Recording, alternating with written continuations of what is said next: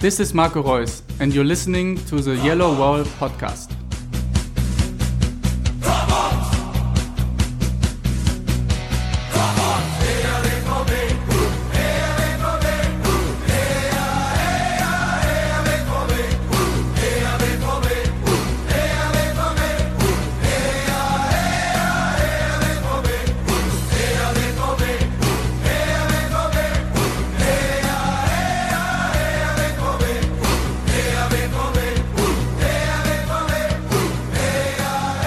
Hello and welcome to episode 283 of the Yellow Wall Pod. I'm your host Stefan Butzko, and this week we will talk about post-mortem, animal cruelty, geo-blocking, dry grass, Pete Buttigieg and Five Guys. And to discuss all that and more, join me, Matthias Zug. Hello Matthias. Hello Stefan, have you had any Five Guys lately? Yes, I actually did. It was quite greasy but still tasty. Did you? Smashburger recently, not Five Guys. Five Guys is a little bit too expensive for me at times. Yeah, well, my wife paid, so. Anyway, also here, Konstantin Eckner. Hello, Konstantin. How are you doing tonight? Fine. Thanks for having me again. You are very welcome. And also here, last but not least, Lars Pollmann. Hello, Lars. Yeah, speaking of greasy or what? I don't know, Lars. I haven't seen you, but how's the temperature in Bonn? Boiling. That would parallel the temperature in Philadelphia right now. Anyway, we have lots to talk about since our Yellow Wall Pod season awards. First thing is that Abdou Diallo left Borussia Dortmund after Mats Hummels arrived. He joined PSG for 32 million. And Trevor Phillips asks, will the departure of Diallo hit us on the long run, and what are your assessment of our preseason performances? So before we come to the preseason performances, Lars, do you think that indeed Diallo leaving Dortmund will have a negative effect in the long term? I mean, that probably depends on how you would define long term. I mean, with Diallo, maybe more so than Akanji, for example, maybe Diallo would have been at Dortmund for the next 3 or 4 seasons as opposed to maybe 1 or 2 more seasons. So I would assume that by 2022 or whatever, he's probably going to be a better center back than Mats Hummels.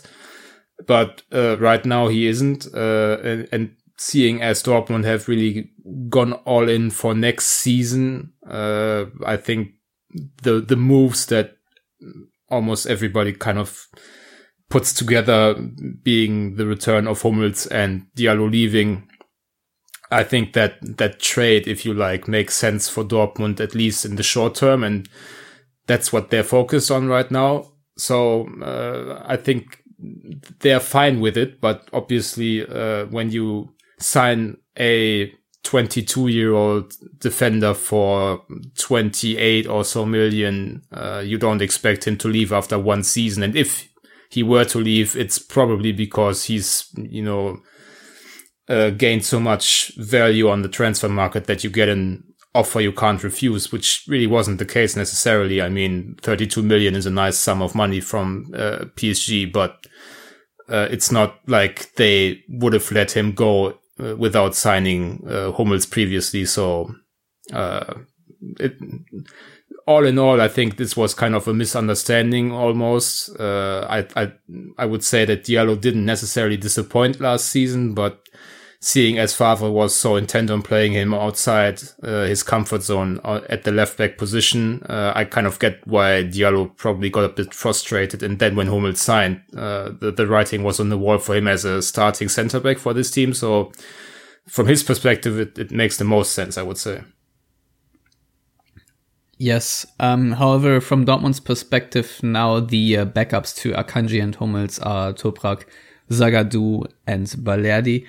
Matthias, do you think that Dortmund, as they are betting everything on one card, if you want, or at least trying to win the Bundesliga this season, do you think it would have been smarter just to force Diallo to stay on, even against his own wishes? No. I mean, we've had some experiences with players staying or feeling like they're staying at Dortmund even though they really don't want to. and that really hasn't gone well. Also, in terms of team chemistry, I think they also look at Zagadou and Balerdi and look at it as banking on them coming good in the next year or two. And if one, or wouldn't it be nice, both, come good in that time frame, well, then this was actually a brilliant move. You made a little bit of extra money, which obviously with the money that's in the bank and stuff like that, that's not that huge of a concern, but it always looks nice when you can make a positive, given that they are totally going to take it in the pants when it comes to Andre Schürrle pretty soon. Yeah. So I'll be honest, I'm not. It's when I saw it happen, I was kind of like, okay, yeah, kind of. I could see it making sense for all parties. It wasn't. I wasn't annoyed by it or angry or frustrated like some people said. I think Hummels is better in the air. I think Zagadou can be better in the air when he jumps, and Balerdi. And I think Balerdi, who I actually think is very, very good, could be a better, probably all-round central defender than Diallo, but Diallo obviously has the advantage that he can also play at left back if things need be. So there's a little bit of tactical flexibility gone, but I'm okay with it. I don't have a massive issue with it right now.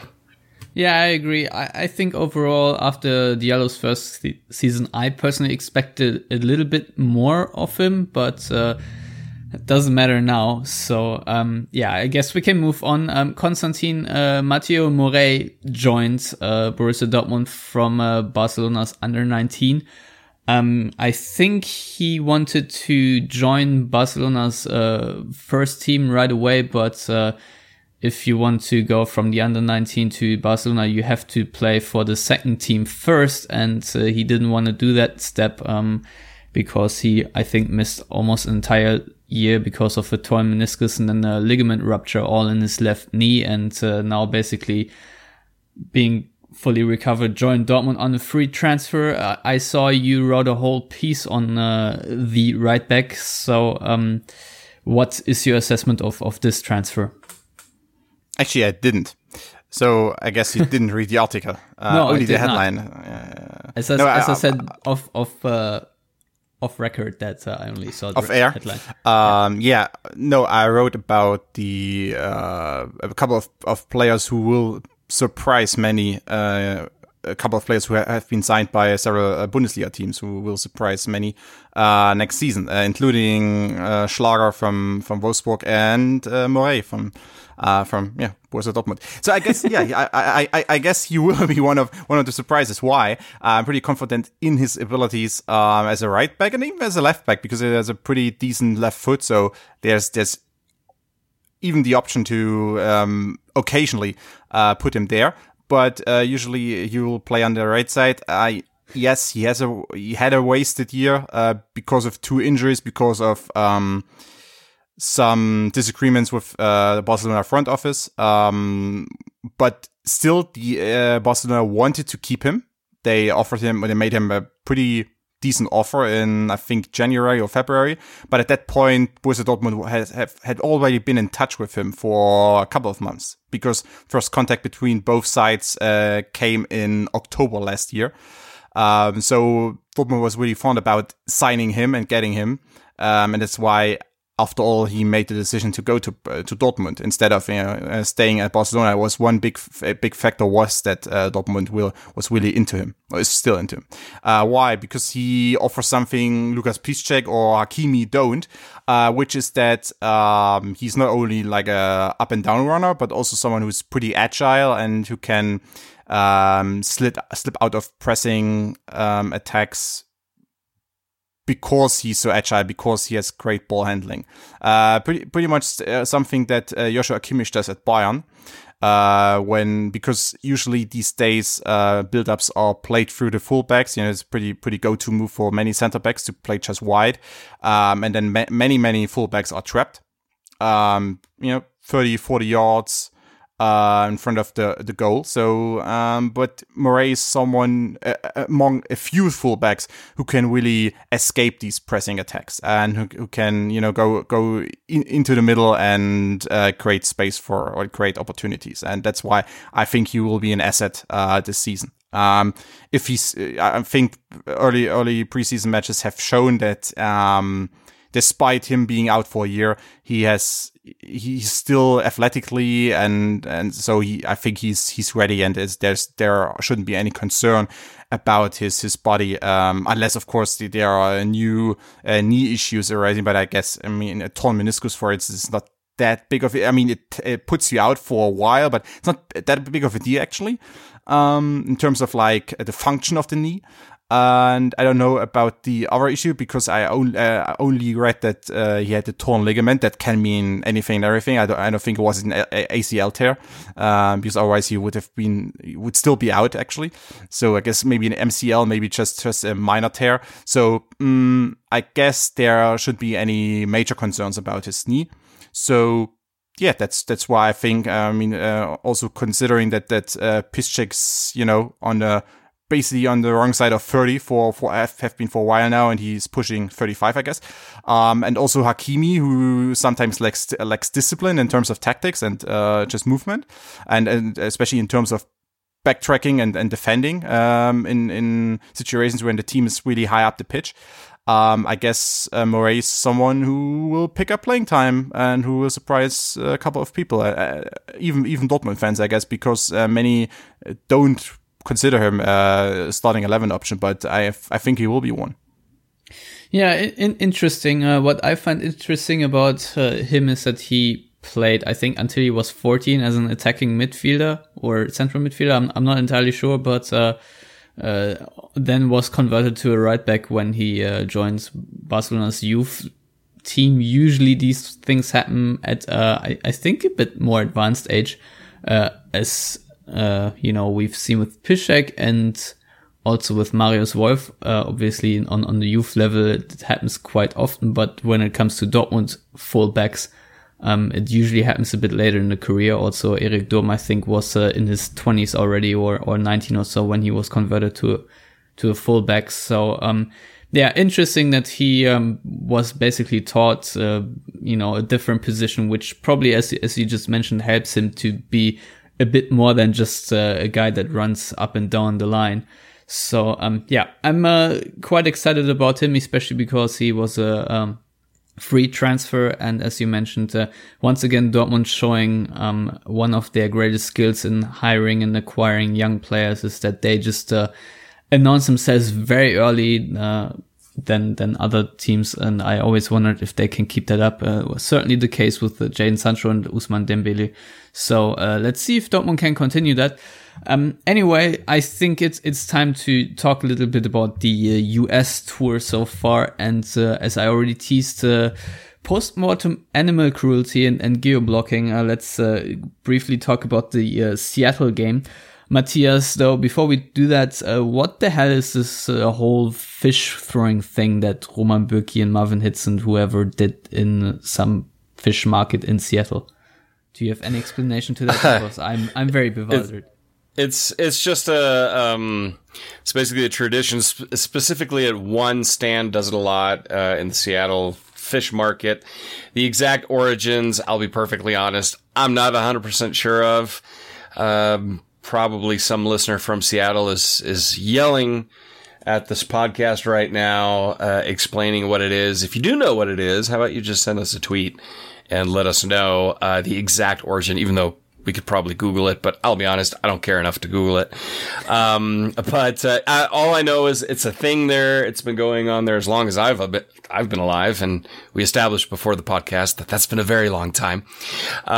So I don't know. It's odd, but it's a thing there. It's a tourist attraction. Matthias, then also next question. Why is it a good idea by the MLS to just show this game on Joe TV or whatever it's called, which was basically just for the Seattle cable region, and then on YouTube TV, and basically cut out the entire national audience for what is basically an international tie? I don't have an explanation. I think it's thoroughly idiotic because A, it could have exposed a broader audience to the MLS and the Seattle Sounders, and of course, a broader U.S. market to Borussia Dortmund. So I think overall that was a huge flop, a huge business and marketing bust. So it's honest, aside from the time on the field and playing, it really wasn't worth that disruption in time zone. They may as well have played another friendly in Germany, and then gone over to play Liverpool and called it a day. So, I think that was kind of a huge missed opportunity there from all sides. Yeah, I would completely agree. Lars, do you have any takeaways from that game if you managed to see it? The Seattle game? Yes. When was that? That's like a week ago.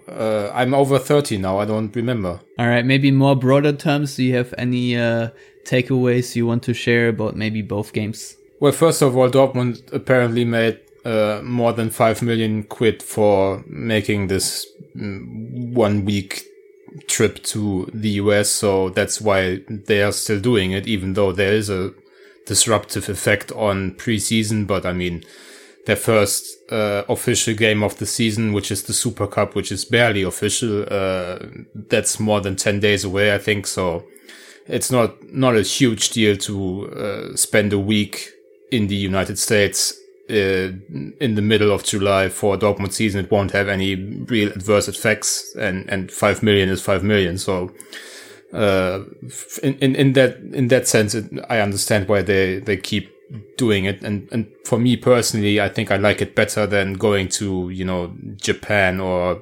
Singapore or whatever, these ICC games where Dortmund are not a part of the season, the International Champions Cup. I think I like them doing their own thing, if we want to call it that, a bit more.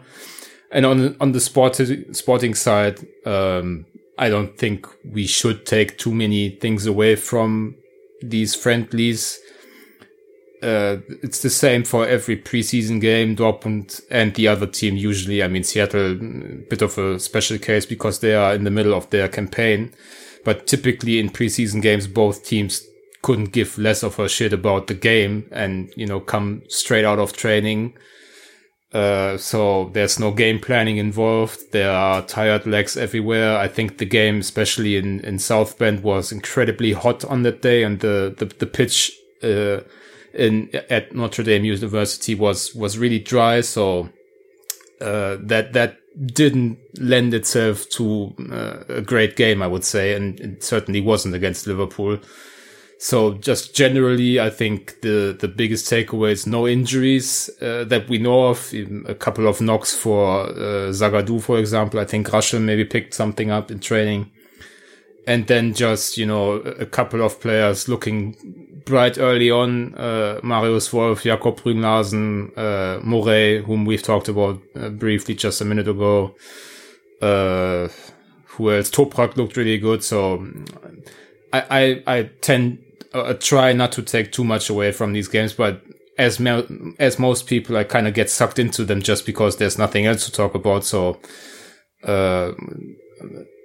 for example, to me, Leonardo Balerdi looked quite awful against Seattle, but quite good against Liverpool. So is that just something that happens to how old is he, 19 or 20-year-old kid during his first real preseason with Dortmund, or is he that kind of player? We don't know yet. So we won't know at the end of this preseason campaign. So as I said, I try not to take too many things away from it.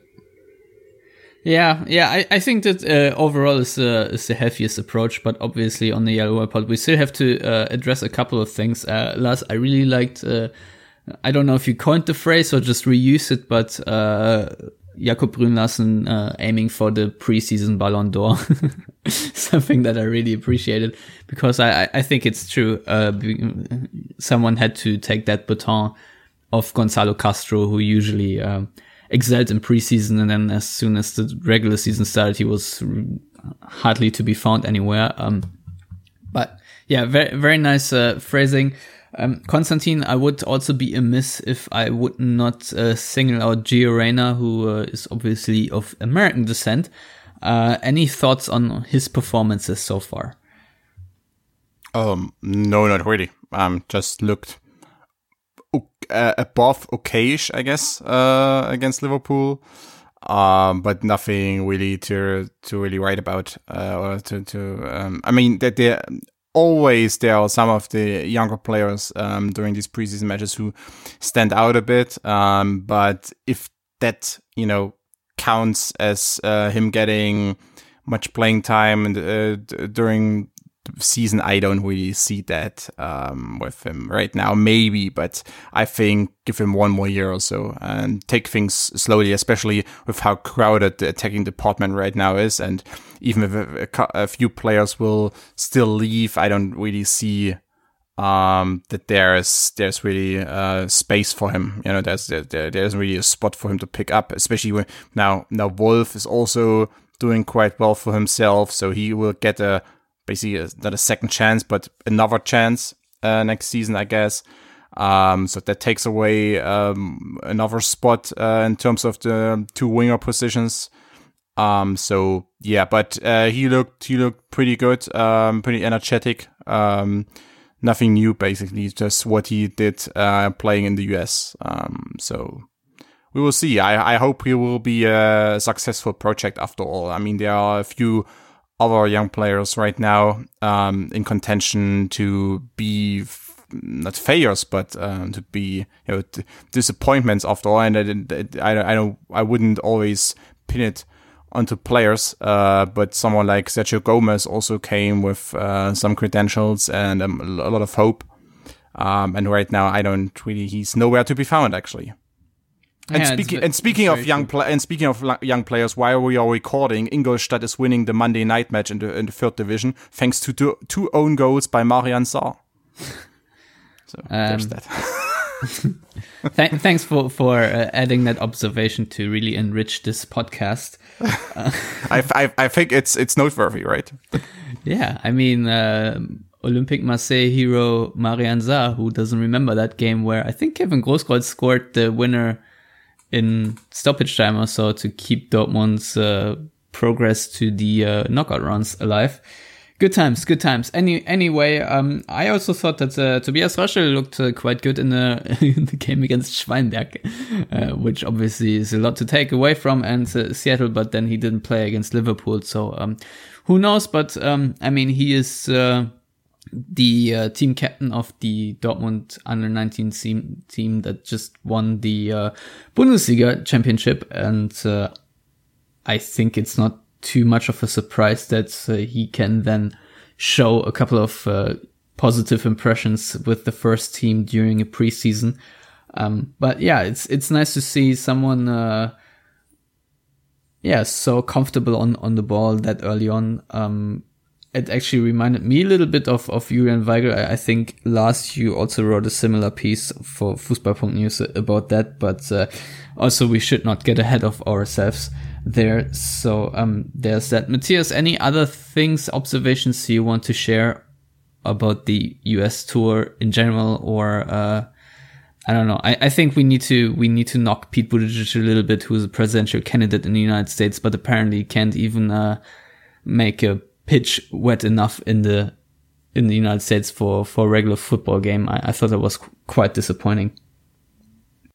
Yeah, I mean, as a Notre Dame guy, it was even though it was nice to see Dortmund and Liverpool in South Bend, that wasn't exactly comforting, knowing that the college football season starts in about 6 weeks. So hopefully they'll get everything kind of figured out by then. But no, I've got no other observations to say other than I wish there would have been, I don't know, I feel like there were a lot of opportunities lost as far as Dortmund's presence in the U.S. market that could have been explored a little bit more. I think a different market other than Seattle would have been good. Honestly, I think Kansas City would have been a better choice, personally. Also, when it comes to time differences in travel, Kansas City and South Bend. Shout out to Die Brunnenstadt BVB. Exactly. Or right here, Denver.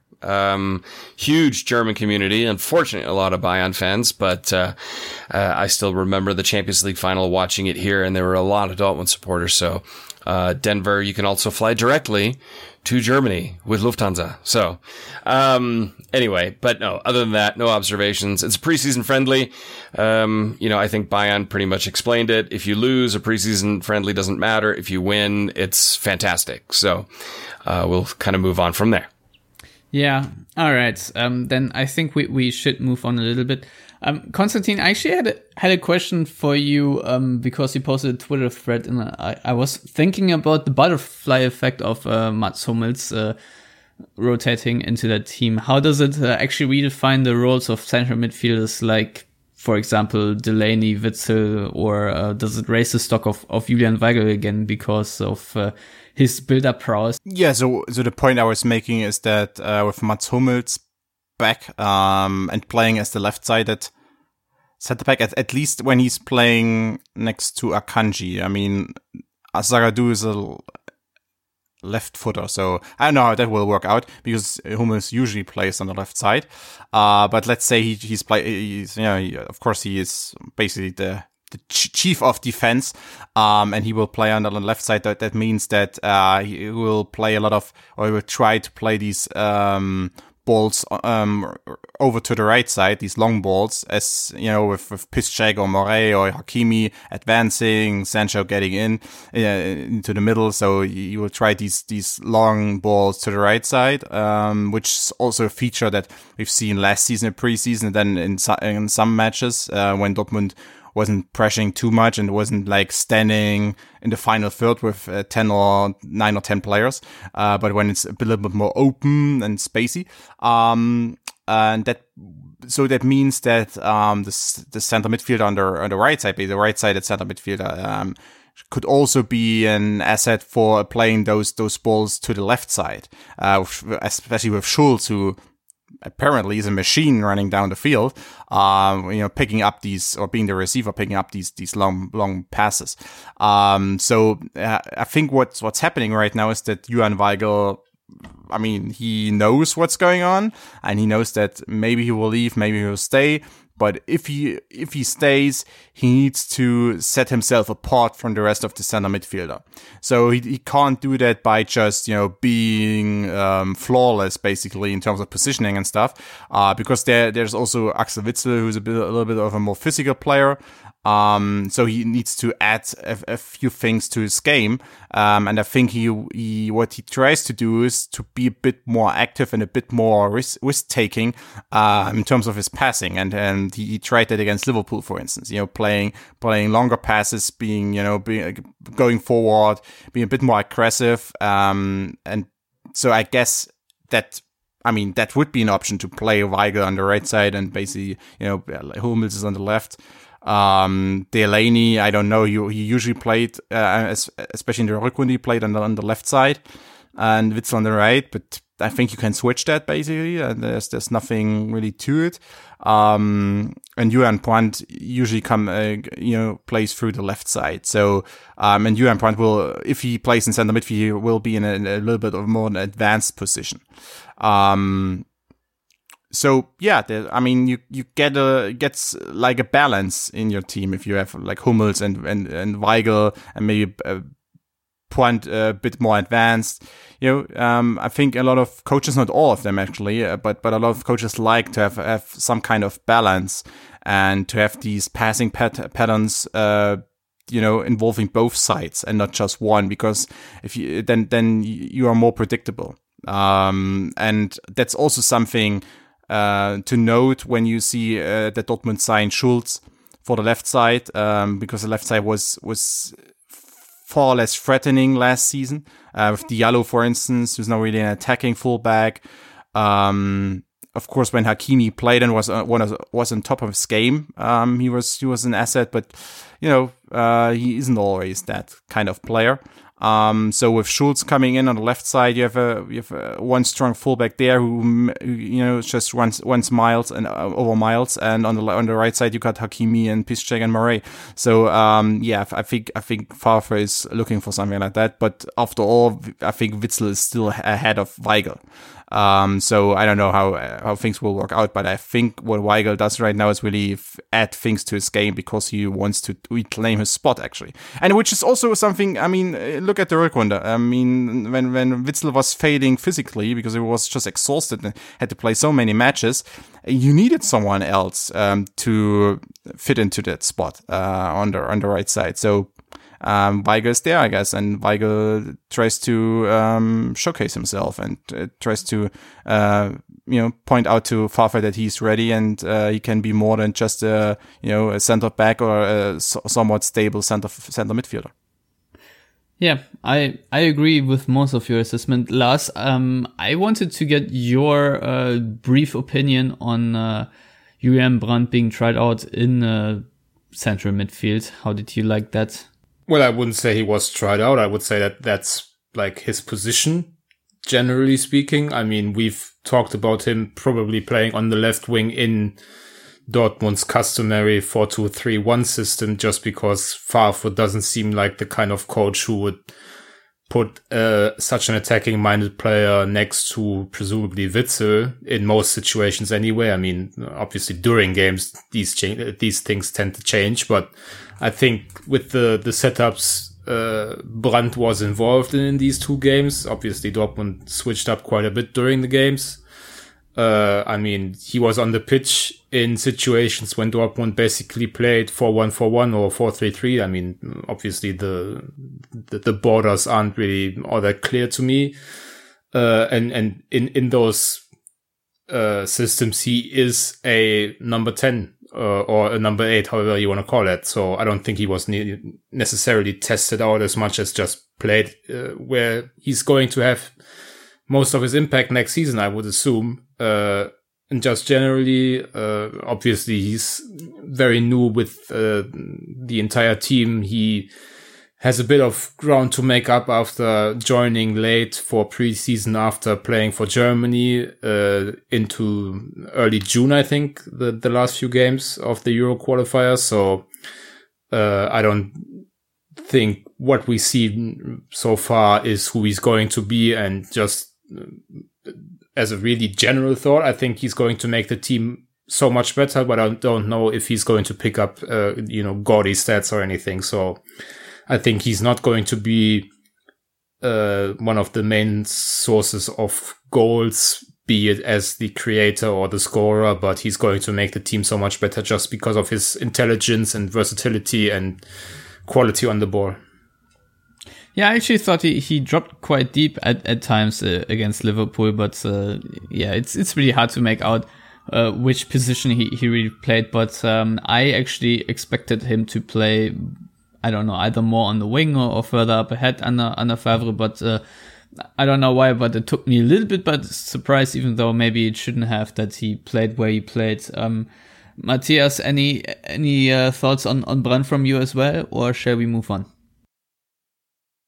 No, I think everything's been said most expertly. So I'm very curious to see how he develops and from that position. It adds so much more dynamism to Dortmund's play, in my opinion, that they were kind of missing last season out of central midfield. So curious to see how it goes and how he fits in long term with there. So there's nothing else to add. Yeah, I mean, at the very beginning, it all looks extremely positive with Brandt, which obviously was to be expected, considering how excited we were when he was initially announced. Something we've basically talked about, or I almost mentioned every show over the course of the Rückrunde or so, is the contract extension or the pending contract extension of Mario Götze. And he gave an interview to Bild, which you can make a lot out of it or nothing at all, where he said that he is already in talks with Dortmund, had a couple of conversations, but is very relaxed in the regard of his contract extension, and basically said that, asked whether he wants to play abroad, that, he's going to enter his 10th Bundesliga season. And obviously that's always an option to play abroad. As a footballer, you can play in almost every country, he said. And the internet exploded a little bit, but what do we make of the fact that Götze is yet to extend his contract, Matthias? Well, it's a little bit annoying. I think he wants to see how the season goes, how he holds up also physically. I think Dortmund wants to see that too over a full season, because obviously didn't have a full season last year, or last season. I'd want it to get taken care of here pretty quickly. Him saying basically, I'm in no hurry. I don't know if that's, a wave with the fence post, as we would say in Germany, to other clubs. I hope not, because that would be massively disappointing given the honestly quite big risk and support Dortmund have given him, given his track record and leaving Dortmund, his behavior, and then health issues. So I'm still optimistic that things will get taken care of, and it may just be a negotiating tactic. Who knows? Yeah, Lars, do you think this is primarily about the money? Because I think Götze right now is earning about 7 million per annum, plus I guess bonuses or whatever. And he's 27 years old now, wants probably get a raise. And I can see why Michael Zorc at this current moment would be reluctant to give him or make him a top earner of the team. I don't know where you got that number from, but I can Google pretty much assure you that maybe it's after taxes, but I can assure you that Mario Götze is on more than 7 million per year. Well, I've also read 10, but I always go with the more conservative report but first. 10 is still wrong. So, you think it's more? Yes. All right. Definitely more. And that's, I don't know if it's Götze's primary, if that's his main issue. Difficult word. Yeah, I only have the wrong version in my head now. Yeah, blame it all on me. It's fine. I don't know if that's really his main focus at the moment, or if he just really wants to take a wait and see approach. At the end of the campaign, he's going to be 28 years old. And as he said, he's going into his 10th season in the Bundesliga. So we would assume that, given also his previous health concerns, he's probably not a player who's going to have that typical career until he's 35, 36 years old. So I think many of these younger guys that start at a very young age, they tend to have shorter shelf lives almost. So I could see him, running out of gas when he's like 32, 33, kind of a Wayne Rooney situation maybe. So with him being 28 at the end of this campaign, he's turning 28 in June 2020. I think it would make sense for him to consider making one final move abroad just to, get another experience. That's obviously a cliched way of looking at things. And certainly once players move and say, I wanted to make new experiences or whatever, or go on an adventure or whatever, that kind of sounds like a cliche. But the way I look at, or the way I perceive Mario Götze's character, I think he's the kind of person, he's intelligent enough to actually take on that mindset of, maybe I do want to see another part of the world. Maybe I do want to play in another league. So this might be his last real opportunity at that. So it makes sense for him to be a bit cautious with his contract extension. Also, because we don't really know how Dortmund see him going forward.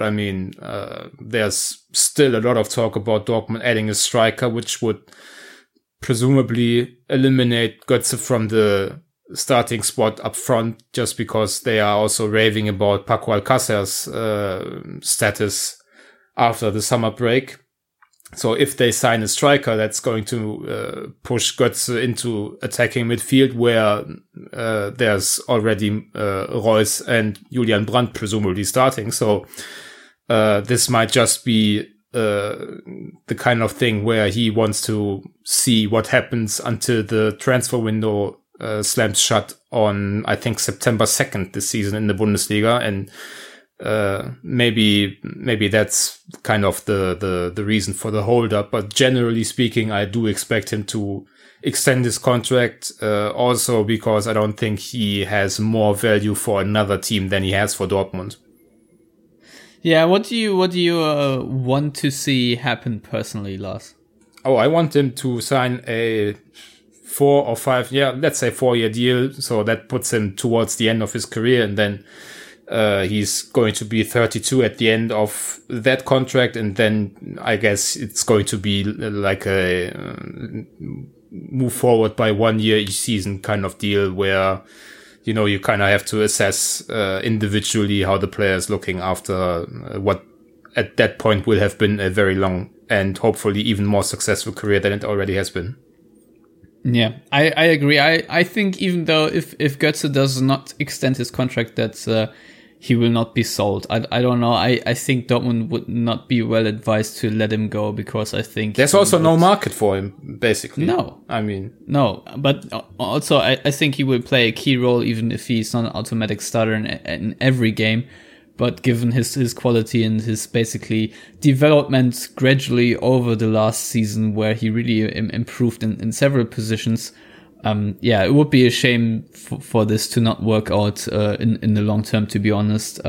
Konstantin, I think you very much agree on the whole Mario Götze scenario, and I personally would advise to not read too much into these basically retail quotes that he gave Bild. Yeah, that's right.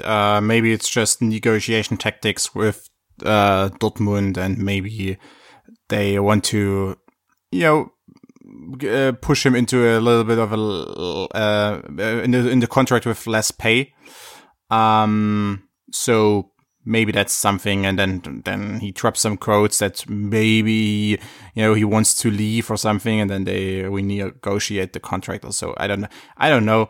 Other than that, as Lars said, there isn't really a market for him right now, since like a natural destination for Mario Götze at this point would be like Arsenal, for instance. But Arsenal, they don't really have the money. They have a transfer budget of 50 million or so for the summer. So good luck with getting Götze and a few others. So I don't think that will happen. I mean, unless he And also the perception of like Götze and his performance has changed so much. Even if he plays a great season, or he has played a great second half of last season, but still, I mean, he's like, a lot of people think that he's only a bench player at Dortmund and stuff like that. So I think perception has just pretty changed, and a lot of people, and even like people in the business, are already hard on him these days for whatever reason, because I guess he disappointed a lot of people that they thought he would be the second coming of Messi or something. So that's also something that works against him, at least to some extent. All right, fair enough. So if we talk about the number 9 position, the striker position, I think Hans-Joachim Watzke was quoted by Ruhr Nachrichten recently that he does not really see a need for an additional striker. He said that apart from Paco Alcácer, there's still Jakob Brun-Larsen. I don't think he mentioned Maximilian Philipp, but Brun-Larsen, Götze, and Thorgan Hazard. And I don't know. I really thought that Dortmund were really on the hunt for another striker. I thought it would make sense, but I don't know. There's this rumor of Moise Kean floating around. What's the rumor of Mario Mandzukic? But I think that's dead. And Moise Kean, obviously, I personally think there's also not too much to it. But regardless, Matthias, a quick assessment of that potential move. Well, I think Moise Kean would be a great addition. He's an extremely good player. I think it would also be good for him to get out of a league where there is occasionally slightly toxic atmosphere in the stadium when it comes to racism and things like that, which is very unfortunate. However, like you said, I don't really know if this is going to happen just down to the financials. I believe he's in the last year of his contract. So, he could be a little bit cheaper, but knowing that if he's on the market, an English club come in and offer way more wages than Dortmund would or should offer, I don't know if this is, it's on Transfermarkt, it's the hottest, valued, rumor for a transfer coming to Dortmund, but only at 18%. So that doesn't mean shit. Yeah. No, it doesn't mean anything, but the fact that is at 18%, I mean, it just basically says it's probably not going to happen. Would I like to see it happen? Sure. Why not? He's an incredibly good young player, and Dortmund would probably buy him and then sell him for way more money. I wouldn't even be surprised if it would end up back at Juve. But I don't really see that coming to fruition. I did enjoy the fact that Alexander Nübel popped up on Transfermarkt as a rumor to come to Dortmund. Not going to happen, but that just kind of made me smile. Yeah, the Schalke goalkeeper, obviously, already, I think, too good for Schalke to actually retain him. Though I think Ralf Wehrmann just joined Norwich or something. Anywho, Yes. Not our thing, though. I think we should mention that Moritz Leitner and Timo Pukki recently scored to defeat Schalke in a friendly against Norwich, which was also basically the clash between the exes of Dortmund's former under-23 coaches, Dave Wagner and Mr. Farke. So, anywho, Konstantin, you begged me that you get a time slot about 2 minutes to 30 minutes to pitch your idea of how Dortmund could acquire strikers. So off you go. Yes, first option is signing Luca Waldschmidt and shipping Maxi Philipp back to Freiburg. That would be one. I think Luca Waldschmidt would fit Dortmund quite well. I don't really see the Moise Kean transfer happening because Juve is they require basically to have a buyback clause in the transfer agreement. So basically, Dortmund would keep him for 2 years and then he would go back to Juve. I don't really know if that's something Dortmund wants to do. Otherwise, although they did it with Hakimi, so maybe that's something that fits Dortmund's transfer strategy. But yeah, first Luca Waldschmidt. Who else? I'm reading that Cutrone is leaving Milan, so maybe there's something for Dortmund. No, I'm just reading off some names that crossed my mind. Actually, I don't think Dortmund will sign any striker or any additional striker this summer. And the backup for Paco will be either Götze or Jakob Poon Larsen, who, in my opinion, will only have a really successful career. I mean, really successful career if he turns out to be a great number 9. That's the path Jakob Poon Larsen has to take to really be a standout player. Do you see it? Yes. Okay. All right. Basically, it's like something like I don't know. I mean, there are a lot of or plenty of strikers, converted from being winger over to number 9, and then he's not like creative enough to be a outstanding winger, but he has the tendency to really pick his shooting spots. So I guess that's a plus for being a number 9. Being a great center forward. So yeah, I guess that's his go-to path. And he was already tested by Favre against Liverpool, right? Yeah, I think so. I think he played up front, even though it was so fluid. It's hard to say who played. You were drunk while watching, right? Yes. Hence the fluidity, Konstantin. Yes, you are right. Such a genius. Anyway, I think did you have any more suggestions? No? Good. All right. Patrick Schick from Roma, but he said that he wants to stay there. So good luck. Yeah, I don't know. No, not really. All right. So then I think we can move on to a couple of listener questions and then get out of here. At Vingenius, or however it's pronounced, also named David, he asks, is Nico Schulz the most underrated off-season transfer? Can't help but feel as though his versatility on the left is going to provide us with increased chance creation. Lars? I would say he's slightly underrated, but definitely the most apart from Moret, whom I'm not going to count because he was a free transfer, the most underrated signing by some distance, I would say, is actually Torgan Hazard. because he hasn't shown anything yet in 2 cameos during the US trip and playing at center forward, which is not his position. And also, I think generally speaking, people kind of forgot what kind of season he had for Gladbach. I think we talked about it when the news broke that he did indeed sign for Dortmund. I mean, he had double-digit goals and double-digit assists last season, which is something players outside of Bayern and Dortmund rarely do in the Bundesliga. And he actually had more goals and assists than everyone in the league but Lewandowski, Reus, and Sancho, I think. Maybe I'm missing someone, but can't be too many people. Maybe Kimmich or so. Maybe Havertz. I don't think Kimmich scored enough. So, I mean, he was in elite company while playing for a Gladbach side that self-destructed during the second half of the season. Obviously, he had a role to play in that as well. I mean, I don't think he has been the most consistent player so far, but I think Hazard, from a pure talent standpoint, is quite severely underrated by Dortmund fans at the moment.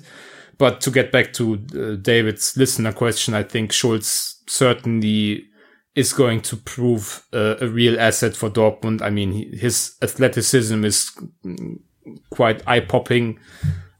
He's going to bring what Hakimi brought to the left-back position with more defensive brains, I would say, and generally a bit more solidity. Also, I mean, he's 26, Hakimi was 19, so I think Schulz is 26, might be 27, I don't know. So, I mean, he's 26. That's to be expected, I guess, that he's going to be a more solid and dependable option than Hakimi. So I think, even though we've kind of shat on Nico Schulz for years on this podcast, I think Julian Nagelsmann. Shout out to Luca Giel. Julian Nagelsmann kind of turned him towards the light, and since then he's been really, really good. So I think he's going to be the solution to a left-back problem that has kind of existed since Marcel Schmelzer kind of fell off the wagon a little bit. I mean, we've talked about Lucien Favre was hard to understand aversion to playing Schmelzer, an actual left-back, but that's a discussion for another podcast, I think. Yeah, definitely. I'm sure there will be more opportunities to discuss that particular subject.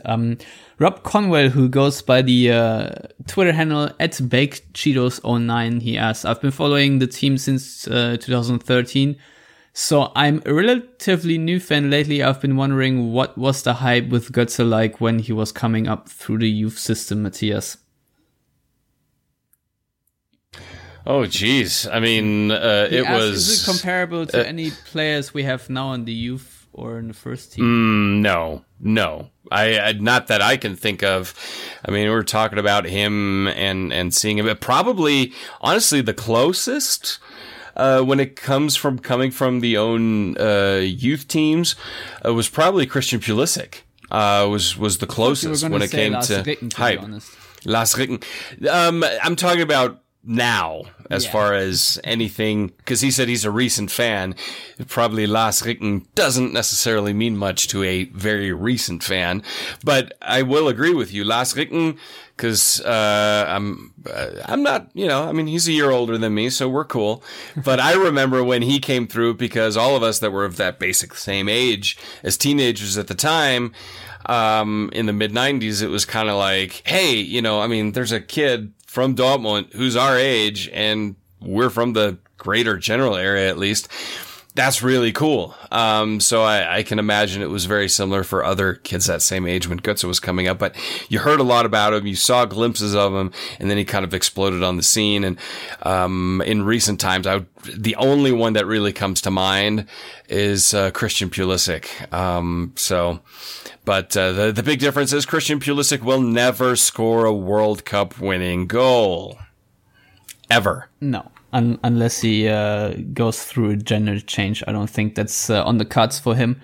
No, but honestly, I think that it's really hard to compare Götze to Pulisic, even because, at least for me personally, I'm just talking for myself here for a minute, is that I thought that he really was going to be the superstar for Dortmund for years and years to come. And obviously it was quite heartbreaking to see him go to Bayern Munich. But as he came through the ranks, I don't think there was an excitement about any other player that I felt coming through the youth ranks. So I think the hype was very, very real. He was basically one of the faces of the team that almost every fan cherished, you know, the quote-unquote one of us players, even though there were also Großkreuz and Reus at some point. So it was overall, I think, a team where a lot of fans could find a lot of different players to identify with. I mean, fan favorites were Błaszczykowski, Piszczek still, and Subotic, and yeah. So, but still, I think Götze was always regarded as a very special player. So, yeah, it's hard to describe it, but I think the hype was very true indeed. So, yeah. But anyway, thanks for the question. The Sandman at Mark Finke, he asked, besides the league, what's more important, reaching the cup final in Berlin or getting as far as possible in the Champions League, Konstantin? I mean, I guess a deep Champions League run, because it gives you, that's like it's a weird thing about the German Cup is that, I mean, it's a great thing for mid-tier, smaller clubs to, you know, get to the finals or something, or for a second division club to get to the semifinals. But for for a club like Dortmund or Bayern, I mean, it's great to win it. It's a great thing for the fans because, it's tremendous atmosphere in Berlin, during the, you know, lead up day and then during the Saturday of the final. But as a club, overall, it's much more important, especially for a club like Dortmund, to get a deep run into a Champions League, maybe, you know, reaching the quarterfinal or even semi-finals, because it just increases your reputation so much for advertisement deals, for transfer market, you know, for players who are high up there on the higher, you know, parts of the shelf, and you want to attract them, and then you know, have some arguments on your side, while other clubs like Manchester United, for instance, you know, who don't get anywhere close to the semifinals of Champions League right now, they have to pay a lot of money, while Dortmund can't pay the kind of money, but maybe can make the argument that, you know, we are an up and coming club, we are challenging the top clubs of Europe. Just look at our recent season, we went to the semifinals or something. That's just increases your entire image as a club so much, and I think Dortmund, you know, had so much benefit from the 2013 and 2014 Champions League years, actually. All right. Next question comes from Con, who goes by the Twitter handle @Gottschalk, and he asks, or she, the roster is inflated and there will be starting caliber players on the bench every game. Do you think we will see more, in parentheses, willful rotation this year from Favre, or the same forced injury rotation we saw last season, Lars? I don't know. I mean, first of all, I want to point out that Manchester United actually made the quarterfinals last season when Dortmund didn't. So that's that. I think it helps that in the Bundesliga you can now put 2 additional players on the bench for or include them in your matchday squad. So I think especially for younger guys like maybe Morey or even Balerdi, or Raschel, for example, that might be an additional opportunity here and there if a game is already done and dusted or out of reach or whatever.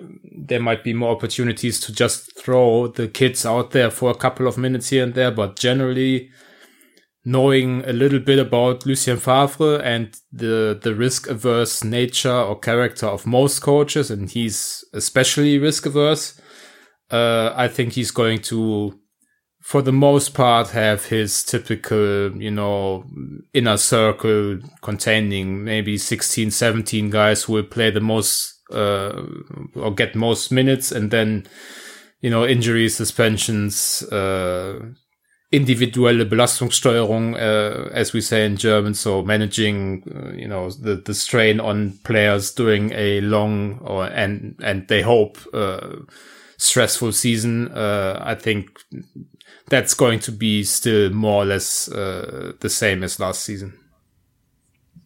All right, and last question comes from our dear friend Abel Mesheros, and he asks thoughts on Balerdi over-under of minutes he'll play this season. I would give him an over-under of 350 minutes.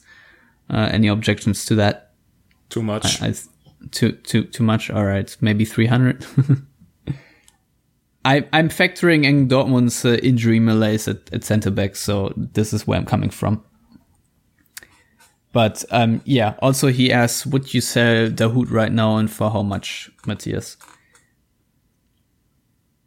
Yes, and at any price. All right, so €1. A ham sandwich. It's lunchtime here right now, so I would take a ham sandwich for him right now, to be honest. That's a good deal. I'll take it. So no Five Guys? No. Do you think it's a big problem that the team goes to Five Guys during the preseason? No, not at all. I don't care. It's so they have a burger. As controlled as diets are and stuff like that, and I thought your tweet was pretty funny. I think it was you, right, with the Thomas Tuchel face. Yes. But at the same time, it's like, okay, so they had a burger. It's not a big deal when I think about how long Mario Basler played football, and he was smoking and drinking almost during games. So I'm not that. Who cares? All right. So thanks to you all for coming on. Konstantin, please tell all listeners where they can reach you on Twitter, and please tell me how exactly to read your articles, since I'm still guilty of not doing that. Sure. I mean, they can only find me on Twitter, nowhere else. Handle is cc_ECKNER. And that's where you can also find links to my articles. You can open them, actually. Stefan, you can click on them. Yes. And I know you're new to this internet thing, but that's how it works. All right. Thank you also to Konstantin's fan for not going off during the podcast. I'm already rejoicing. Also, thank you, Lars, for coming on. How can people get in touch with you? They can touch me on Twitter at Lars Pollmann. Very well. Matthias, how can you be touched? You can reach me on Twitter at Matthias Hug. Very well. Also to you. Thank you for coming on. And you can find me, of course, at Stefan Butzko on Twitter. If you want to get in touch with the Yellow Wall Pod in general, do that also at Yellow Wall Pod on either Twitter or Facebook. If you want to subscribe to the show, please go to iTunes, SoundCloud, Stitcher, and all the other podcatchers that you can find. I think our RSS feed is on the page on yellowwallpod.com, where you now can also find more written content, thanks to myself, I guess. So please go there and check that out. And if you want to help monetize that content, go and download the OneFootball app and choose Borussia Dortmund as your favorite team. That would be also swell. And I think that's all for now for this week. Until the next time, thanks for listening. Goodbye.